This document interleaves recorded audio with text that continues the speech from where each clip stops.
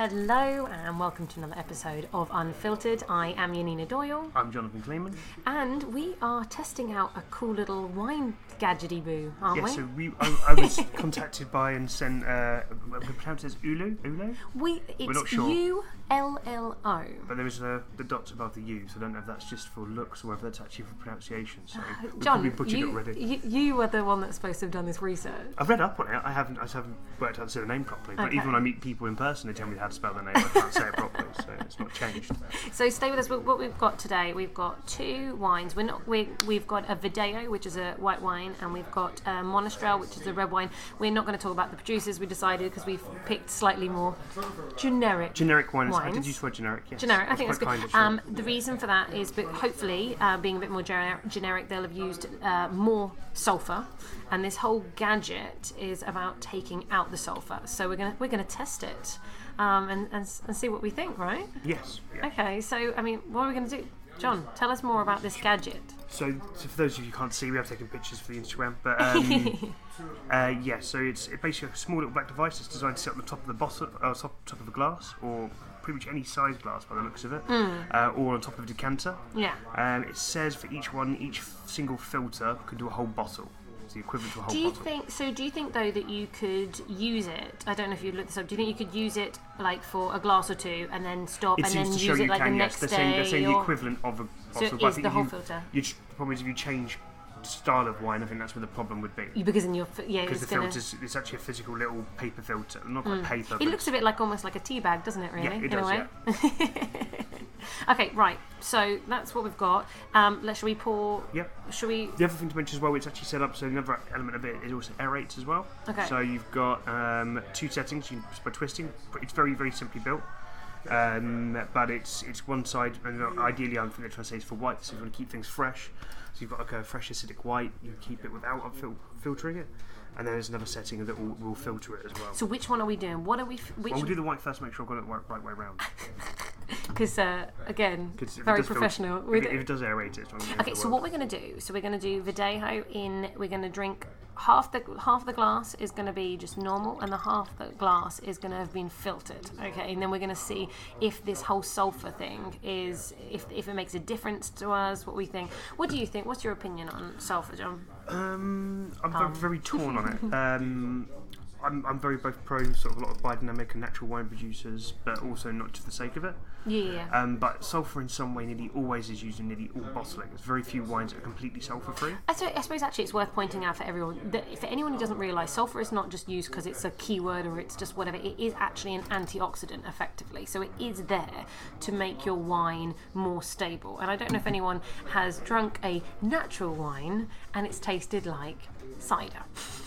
Yeah, that does happen, and also that's because it has no sulfur in it, and it helps or the very wine, little anyway. Stops the wine going off when it travels. So again, natural wine, especially ones super low in sulfur, if they're not completely stable, you do find that they don't travel as well.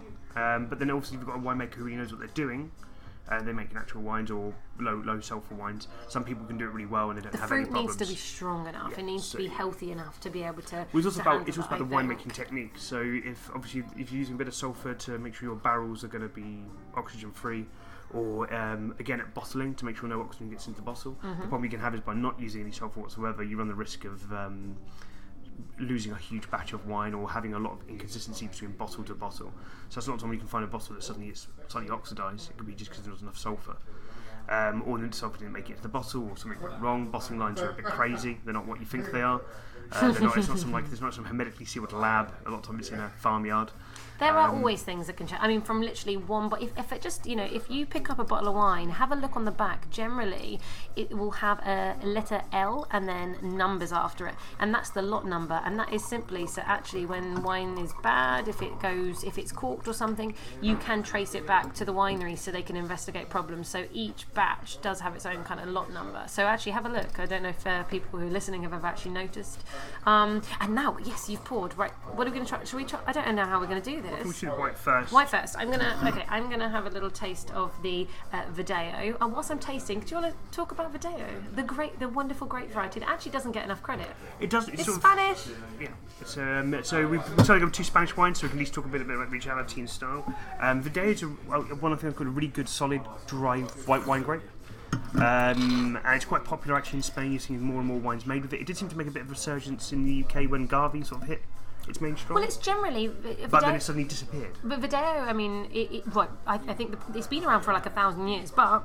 The problem is, I think it's quite easy to oxidize, and so all these different oxidative styles were coming out. And actually, as far as I believe, it's Marcos de Riscal, who's the producer in Rioja, an amazing producer who really wanted to make fresh white wines, and so basically kind of went into the region Ruera, which is where Verdeo comes from, and has kind of reinvigorated it. So that is kind of where we now have Verdeo from. Most of what you see Verdeo now in the market, though, is nearly all fresh, dry, clean style. I mean, that oxidated wine style was kind of disappeared from... Thank goodness. Yeah. Okay, I don't know. Right, I need to go back and try the other one, but I feel like the one that's gone through the sulphate filter, it seems a little more concentrated slightly.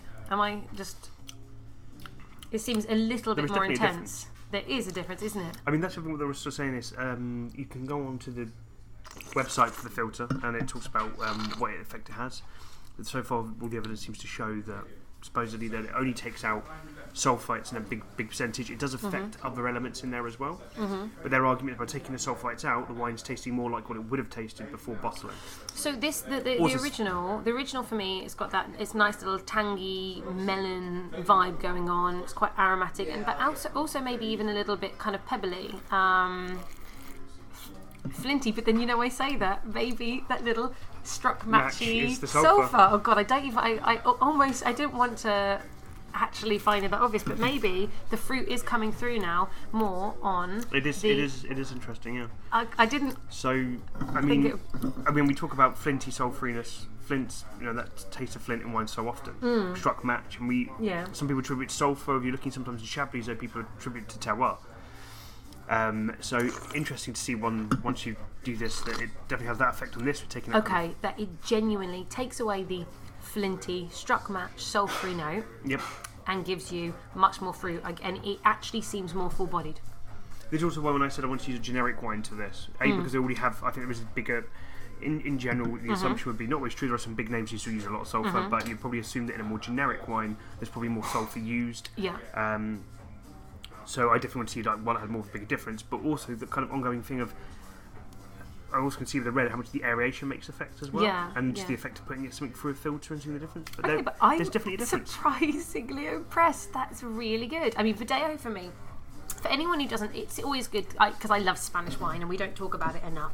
Verdeo is it's a citrusy, clean wine. I said that kind of melon. It often sometimes does get misconstrued with Sauvignon Blanc, and often the reason for that is a lot of Verdeos have a decent amount of Sauvignon Blanc in there as well. So if you see on the label just 15% they can have in there. Yeah, if it says Verdeo on the label, 85% has to be Verdeo and the other can be anything, and generally always is Sauvignon Blanc. If it just says Rueda, which is the region, it has to be, I believe, 50% Verdeo, and then it can be anything else. So that is why, although the main grape variety growing in Rueda is Verdeo.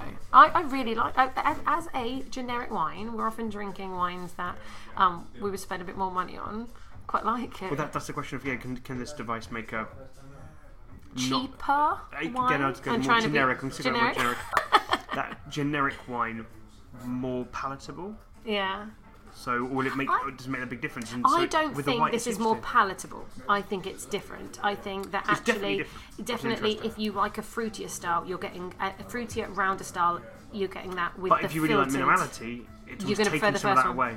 But again, this comes back to why is somebody doing this in the first place? If they want to take out the sulphates for healthier reasons, then the sulphates have obviously definitely disappeared. But I might point out we're not endorsing the idea that taking sulphates out is healthier. By the way, that is a belief by people. I was going to say there has been any evidence of it. There's been no science that has proven. So when people get headaches, I always say to people, it's not because of the sulphur in the wine. It's because you drank a whole bottle. Now, the other mentions have been shown that there are definitely people out there who have sulphate allergens. But I regret to tell any of you who are blaming maybe an idea of a sulphate allergy on your hangover. Sulphate allergy doesn't cause a hangover. You're more likely to do a trip to the toilet than you are a trip to for an aspirant. But as dried apricots, dried fruit has in more. general. Yeah, there's more sulphates in a piece of dried fruit than there is in I think 4 or 5 bottles of wine, if not more. And actually, talking about just so for people to actually understand how much sulphur goes into your wine, in the EU, the regulations, I don't know outside of the EU, but inside it's probably sketchier, similar. But any wine that comes It'll into be the similar. EU has to follow. But inside the EU, for white wine, there can be a total sulphur of 200 parts per million or milligrams per litre in the wine, and red it's 150. Obviously, because red doesn't oxidise as quickly. Sweet slightly higher. Yeah, Sweet generally has more in it. I'm not sure what sweet is. But I've never noticed anyone turn to me and go, "Hey, I drank a load of sweet wine last night. Crappy headache this morning." No one's ever gone, "Oh, that Aquem last night got my head beating." So it's interesting. I've not seen the link. A lot of people even had gone up to go, "Oh, I can't drink red wine because of the high amount of sulphates," and then you have to explain to them that generally it's much lower in red.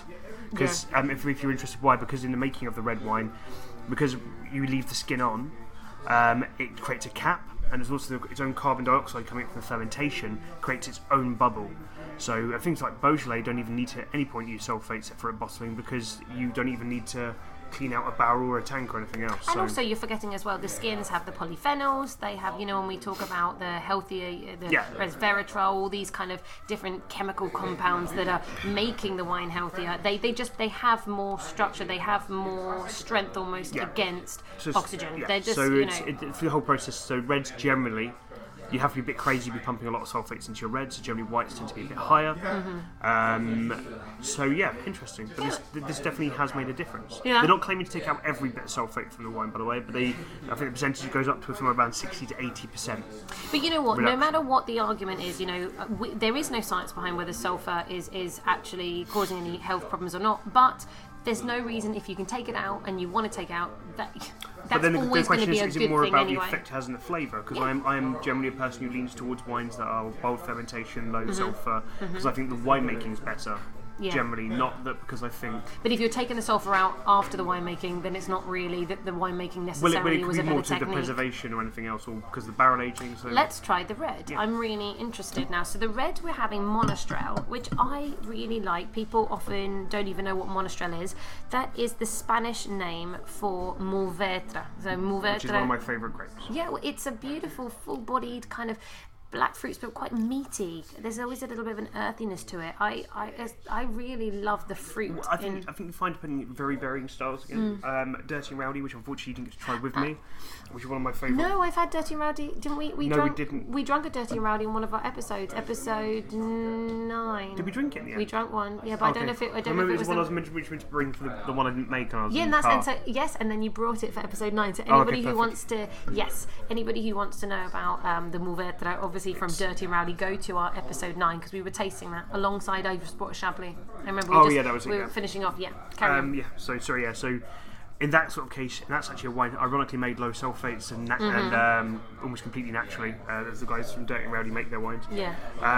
That gives a really juicy expression of Mourvèdre, which it can be like that. But I think it's picking. Monastrell, sometimes the more modern Monastrell styles have been thinner and lighter. So there definitely Are they really? I've never had a really light. I've had some that aren't always juicy and full-bodied. Juicy, but not so full-bodied. So I think it really depends on picking location. And So which one?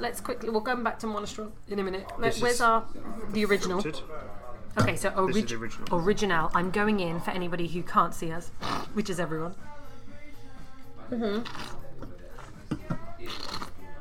Okay. Medium plus boiled, nice black fruits, juicy, a little bit spicy, typical, a little bit meaty. No, this one for me, I'm not. The other one was straight away obvious. With this one, we also put the aeration on as well. Okay, that's so funny. Try it. For me, black pepper straight away on the palate. The nose isn't as different. I might have to flick between the two, but cracked black pepper, so it's gone almost leaner. Whereas the other, it massively has, hasn't it? Would you agree with it's like that black pepper? Yeah, a lot on the back actually. Yeah. But on the palate, not on the nose. The nose didn't change. The nose almost hasn't changed at all between those. That's so crazy. But the nose isn't very expressive anyway. So I think on the first one it was not. It is generic. Our lovely favourite word of the day. Right? I'm working on being nicer. That's my way of doing it. You can try. It probably won't last. It No, won't last. absolutely. You will fail miserably. That's really interesting. Okay, so let me just do the second one again. I have to be honest, I wasn't expecting to see so much of a difference in the wines. I completely only prefer... thinking maybe aeration would make a difference. I completely prefer the second one. I prefer the one that's been red wine now, that has gone through that filter. It seems more elegant. The black pepper gives it like almost, it seems a little bit more complex. It doesn't, the other one just seems kind of more round and fruity, whereas this one seems to have, it's gone on with a tiny bit leaner, a bit more direction. That's really bizarre. I'm surprised about how much of a change we're getting in these. I was not expecting... I thought we would struggle completely. I thought we have to sit here going, well, I feel like I can feel a little bit of this, a little bit of that, but actually some quite drastic changes to them, especially the palate, it seems. Nose not so much, but palate. I have to say, red wine, definitely, I massively prefer the filtered version. White wine, I think it's a personal preference. The fruit came out more on the second. It had lost its minerality, which is a plus or a negative depending on what you're after. But wow, definitely big change. That's very, very funny. Yeah, I mean, I'm definitely have to... we've still got quite a few filters left. It's only kindly sets a whole pack. So what we can do is we can play around with some other bottles and do some feedback and stuff. Yeah. And guys, what I'd love to hear for you guys listening, your feedback on sulfur. Do you try and stay away from sulfur? Are you leaning towards the biodynamic and natural wines? Could you not care any less? It's someone out there going to be screaming at me saying I definitely get headaches from sulfur and I'm full of crap. So tell me, tweet me. So if you care about less sulfur, and obviously this way you don't have to spend, because natural wine does tend to be more expensive. The amount, natural wine is never going to be on a mass scale. Natural wine is when a farmer is taking care of his vines and he's making a few thousand bottles and he's generally doing it. There's a few people who there's an exception to every rule, but as a general rule, I imagine you couldn't name more than 5 and name those kind of producers on your hand. These are people that are having their small projects. You can't, it's not feasible to be able to, the amount of attention that's needed for natural wine, you can't, and especially for on a big scale, you call it everyday table wine. Again, it would work if it's from your local guy who just farms a bit on the week. It's not his full job all this, but to do it on a mass scale to be able to, for nations to drink, it's not possible. This is actually quite clever for the fact if you are drinking slightly cheaper wine. How much would this set you back though, this device? So one of these, I think we looked at the prices, around £70 RIP. £70 for the device. This is from their website directly, though it does look like there is, like with most things online now, there's a discount code or this, so I think it's about 10% you can probably everyone look on topcashback.com. This is on their website. This is what it's like first order this. Yeah. I think as always there's always a way to get a deal. Yeah, we live in the world of deals at the moment. Mm-hmm. The filters for a pack of 10, and each one does a bottle. You get 10 for a pack, and I think it's $29.99. Okay. So it's not a cheap product at all. But again, I'd actually argue that it does seem to work. And also, I do like the fact of the aeration as well, which I think always does make a big difference. And you can choose to turn it on or turn it off, right? That's very, very So the white we didn't have it on, the red we did. Yeah, I'm really impressed. I think, if people are into their wine and they want to play around with things, I thought it was definitely something... Maybe someone out there is super sensitive to that sulphury note in whites. Maybe that's something that's really putting them off. So yeah, I mean, I think it's one of the things if someone could actually go and try it, it could be a thing. Also, it may be someone out there who actually does have a genuine sulphate allergy, but I'm just, like most allergies, I'm assuming it's not a case of you have one sip of wine and suddenly it's the end of your day. It's probably a case of it building up over time. Mm-hmm. So maybe this is an element to allow you to start drinking more wine more regularly. And we want you to drink more wine. Always want you to drink more wine. So just going back to this wine, Monastrell, we talked about is Mourvedre in France, Monastrell in Spain, also Mataro, actually from the Catalonia region in Spain. There's a little town called Mataro, and that's why you might find Mataro written on labels in Australia, because actually the Monastrell or Mourvedre grape got taken to Australia, and the guy who did it didn't know anything about wine and just took it from the town of Mataro and called it Mataro, like they were calling it in that place. So if you see Mataro on a label, Monastrell, or you see Mourvedre, that is the same grape variety. And the main region in Spain, because we've talked Rueda for our video, is in the Murcian region, but there's 3. There's Bulas, Yecla, and I've forgotten the last one. The main one. You do the Spanish-speaking countries. Oh, for goodness! So what? So I'm not allowed to. I can't forget. You had one job. I had one job. Ugh. I've even been. I'll come back to you in a minute. I've even been to the region that I can't remember. I mean, obviously, the other big regions you look out for it is in France. You're looking in the south, so mainly it's used in. It's quite heavily used in Châteauneuf-du-Pape, and Southern Rhone blends. Also Bandol, so red Bandols, they are the majority Mourvedre. And rosés, that my favourite rosés from Provence tend to be from Bandol because they are Mourvedre led. Yep, which again we used to talk about its juiciness and fruitiness which comes with it. Also, I think you find, obviously, as I was talking about in California with Dirty and Rowdy, but as well as that, GSM blends, both from Australia and from California, and also from South Africa, do contain Mourvedre, obviously based on the Chateauneuf de Pape. So you do find it in quite a lot of regions all over, and I think we're now starting to see a little bit of it coming out in Chile and Argentina as well. There's some GSM blends and I've seen some straight Mourvedre as well, I think. Yeah, my winery, Viña Ventisquero, we do a grey single block Grenache Carignan Mourvedre, and we call it Mataro, surprisingly. Oh, there you go. But we have a Australian winemaker helping us, so of course it kind of that led, and of course it's that kind of authentic Spanish. I also think I just remembered, so it's Jumilla. Jumilla is the region, and that's actually the most famous region of all within Murcia. I love I just read as you put it on your phone with Google on. But it... I just remembered. I just Googled. My favourite producer from Jumilla, and this is what I've literally been to the property, so I love that I couldn't remember before. Juan Gil, it's quite popular. What did you call me?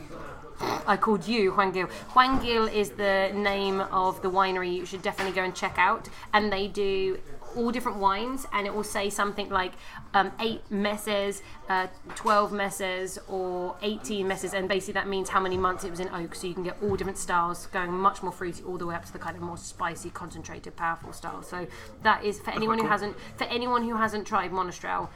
Jumilla, the region that I just remembered. I had to Google it. I just remembered with Google. But no, Jumilla is really opening up its doors to a lot of people as well for going to visit. A lot of them don't speak English yet, so it can be a little bit more authentic. It's much better if you get to go there and then use your terrible Spanish. Well, your case, very good Spanish. In my case, very terrible. So, but anyway. But yeah, I highly recommend. So again, for anyone who hasn't tried Verdeo, lovely, fruity in general, citrusy, easy drinking melon, and Monastrell is your kind of more big, apparently, sometimes like black fruit and meaty. I've definitely had some styles coming out of, again, that more sort of fresh stuff. I think it's about them kind of getting to know the grape variety as well a little bit more, and playing around with it. I mean, we talked about this time. I did my trip to Rioja lately, not so long ago, and you're seeing such a huge change in some of the regions in their style and what they're aiming for. But then you're seeing other regions like Rioja Alavesa, which is obviously they've changed drastically in their style and setup.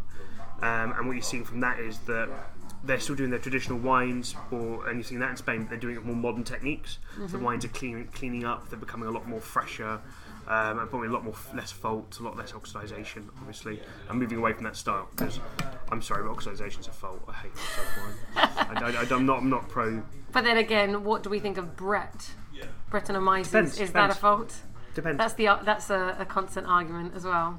Well, they're going to be, someone make a Brett filter, that would probably save a lot of people making it. Wow, okay. Üllo, if that's how you actually pronounce your name, and if not, please tell us off. But Üllo, please can you produce a Brett filter? We're putting in a request. I'm not anti-Brett, so it's... Well, it depends. If you want some farmhouse horse poo, it's all good, right? Well, if it tastes like horse poo, then you've got a problem. There's a little smell of it on the nose. And FYI, to anyone who doesn't know what Brett is, I've basically just told you right there. It's not actually horse poo. I don't know. Well, to be honest, with the horse scandal in the burgers, can you imagine if all down the line we find out that actually all that Brett really is literally horse manure in the wine? It could happen, right? If you're eating burger meat, you shouldn't be questioning too much what's in it anyway. Come on, it's, just for everyone, there's definitely no horse poo in the wine. What? There shouldn't be. I've been to some vineyards where there is some horse poo in the wine. Well, to be honest, the more natural wine you go for, you don't know. There could be quite a lot of stuff in there, but at least it's all from nature. I think it's all completely natural. There's a little bit of manure in all of us. Is that what you're saying? It's probably a nice way to sum up, right? Yeah.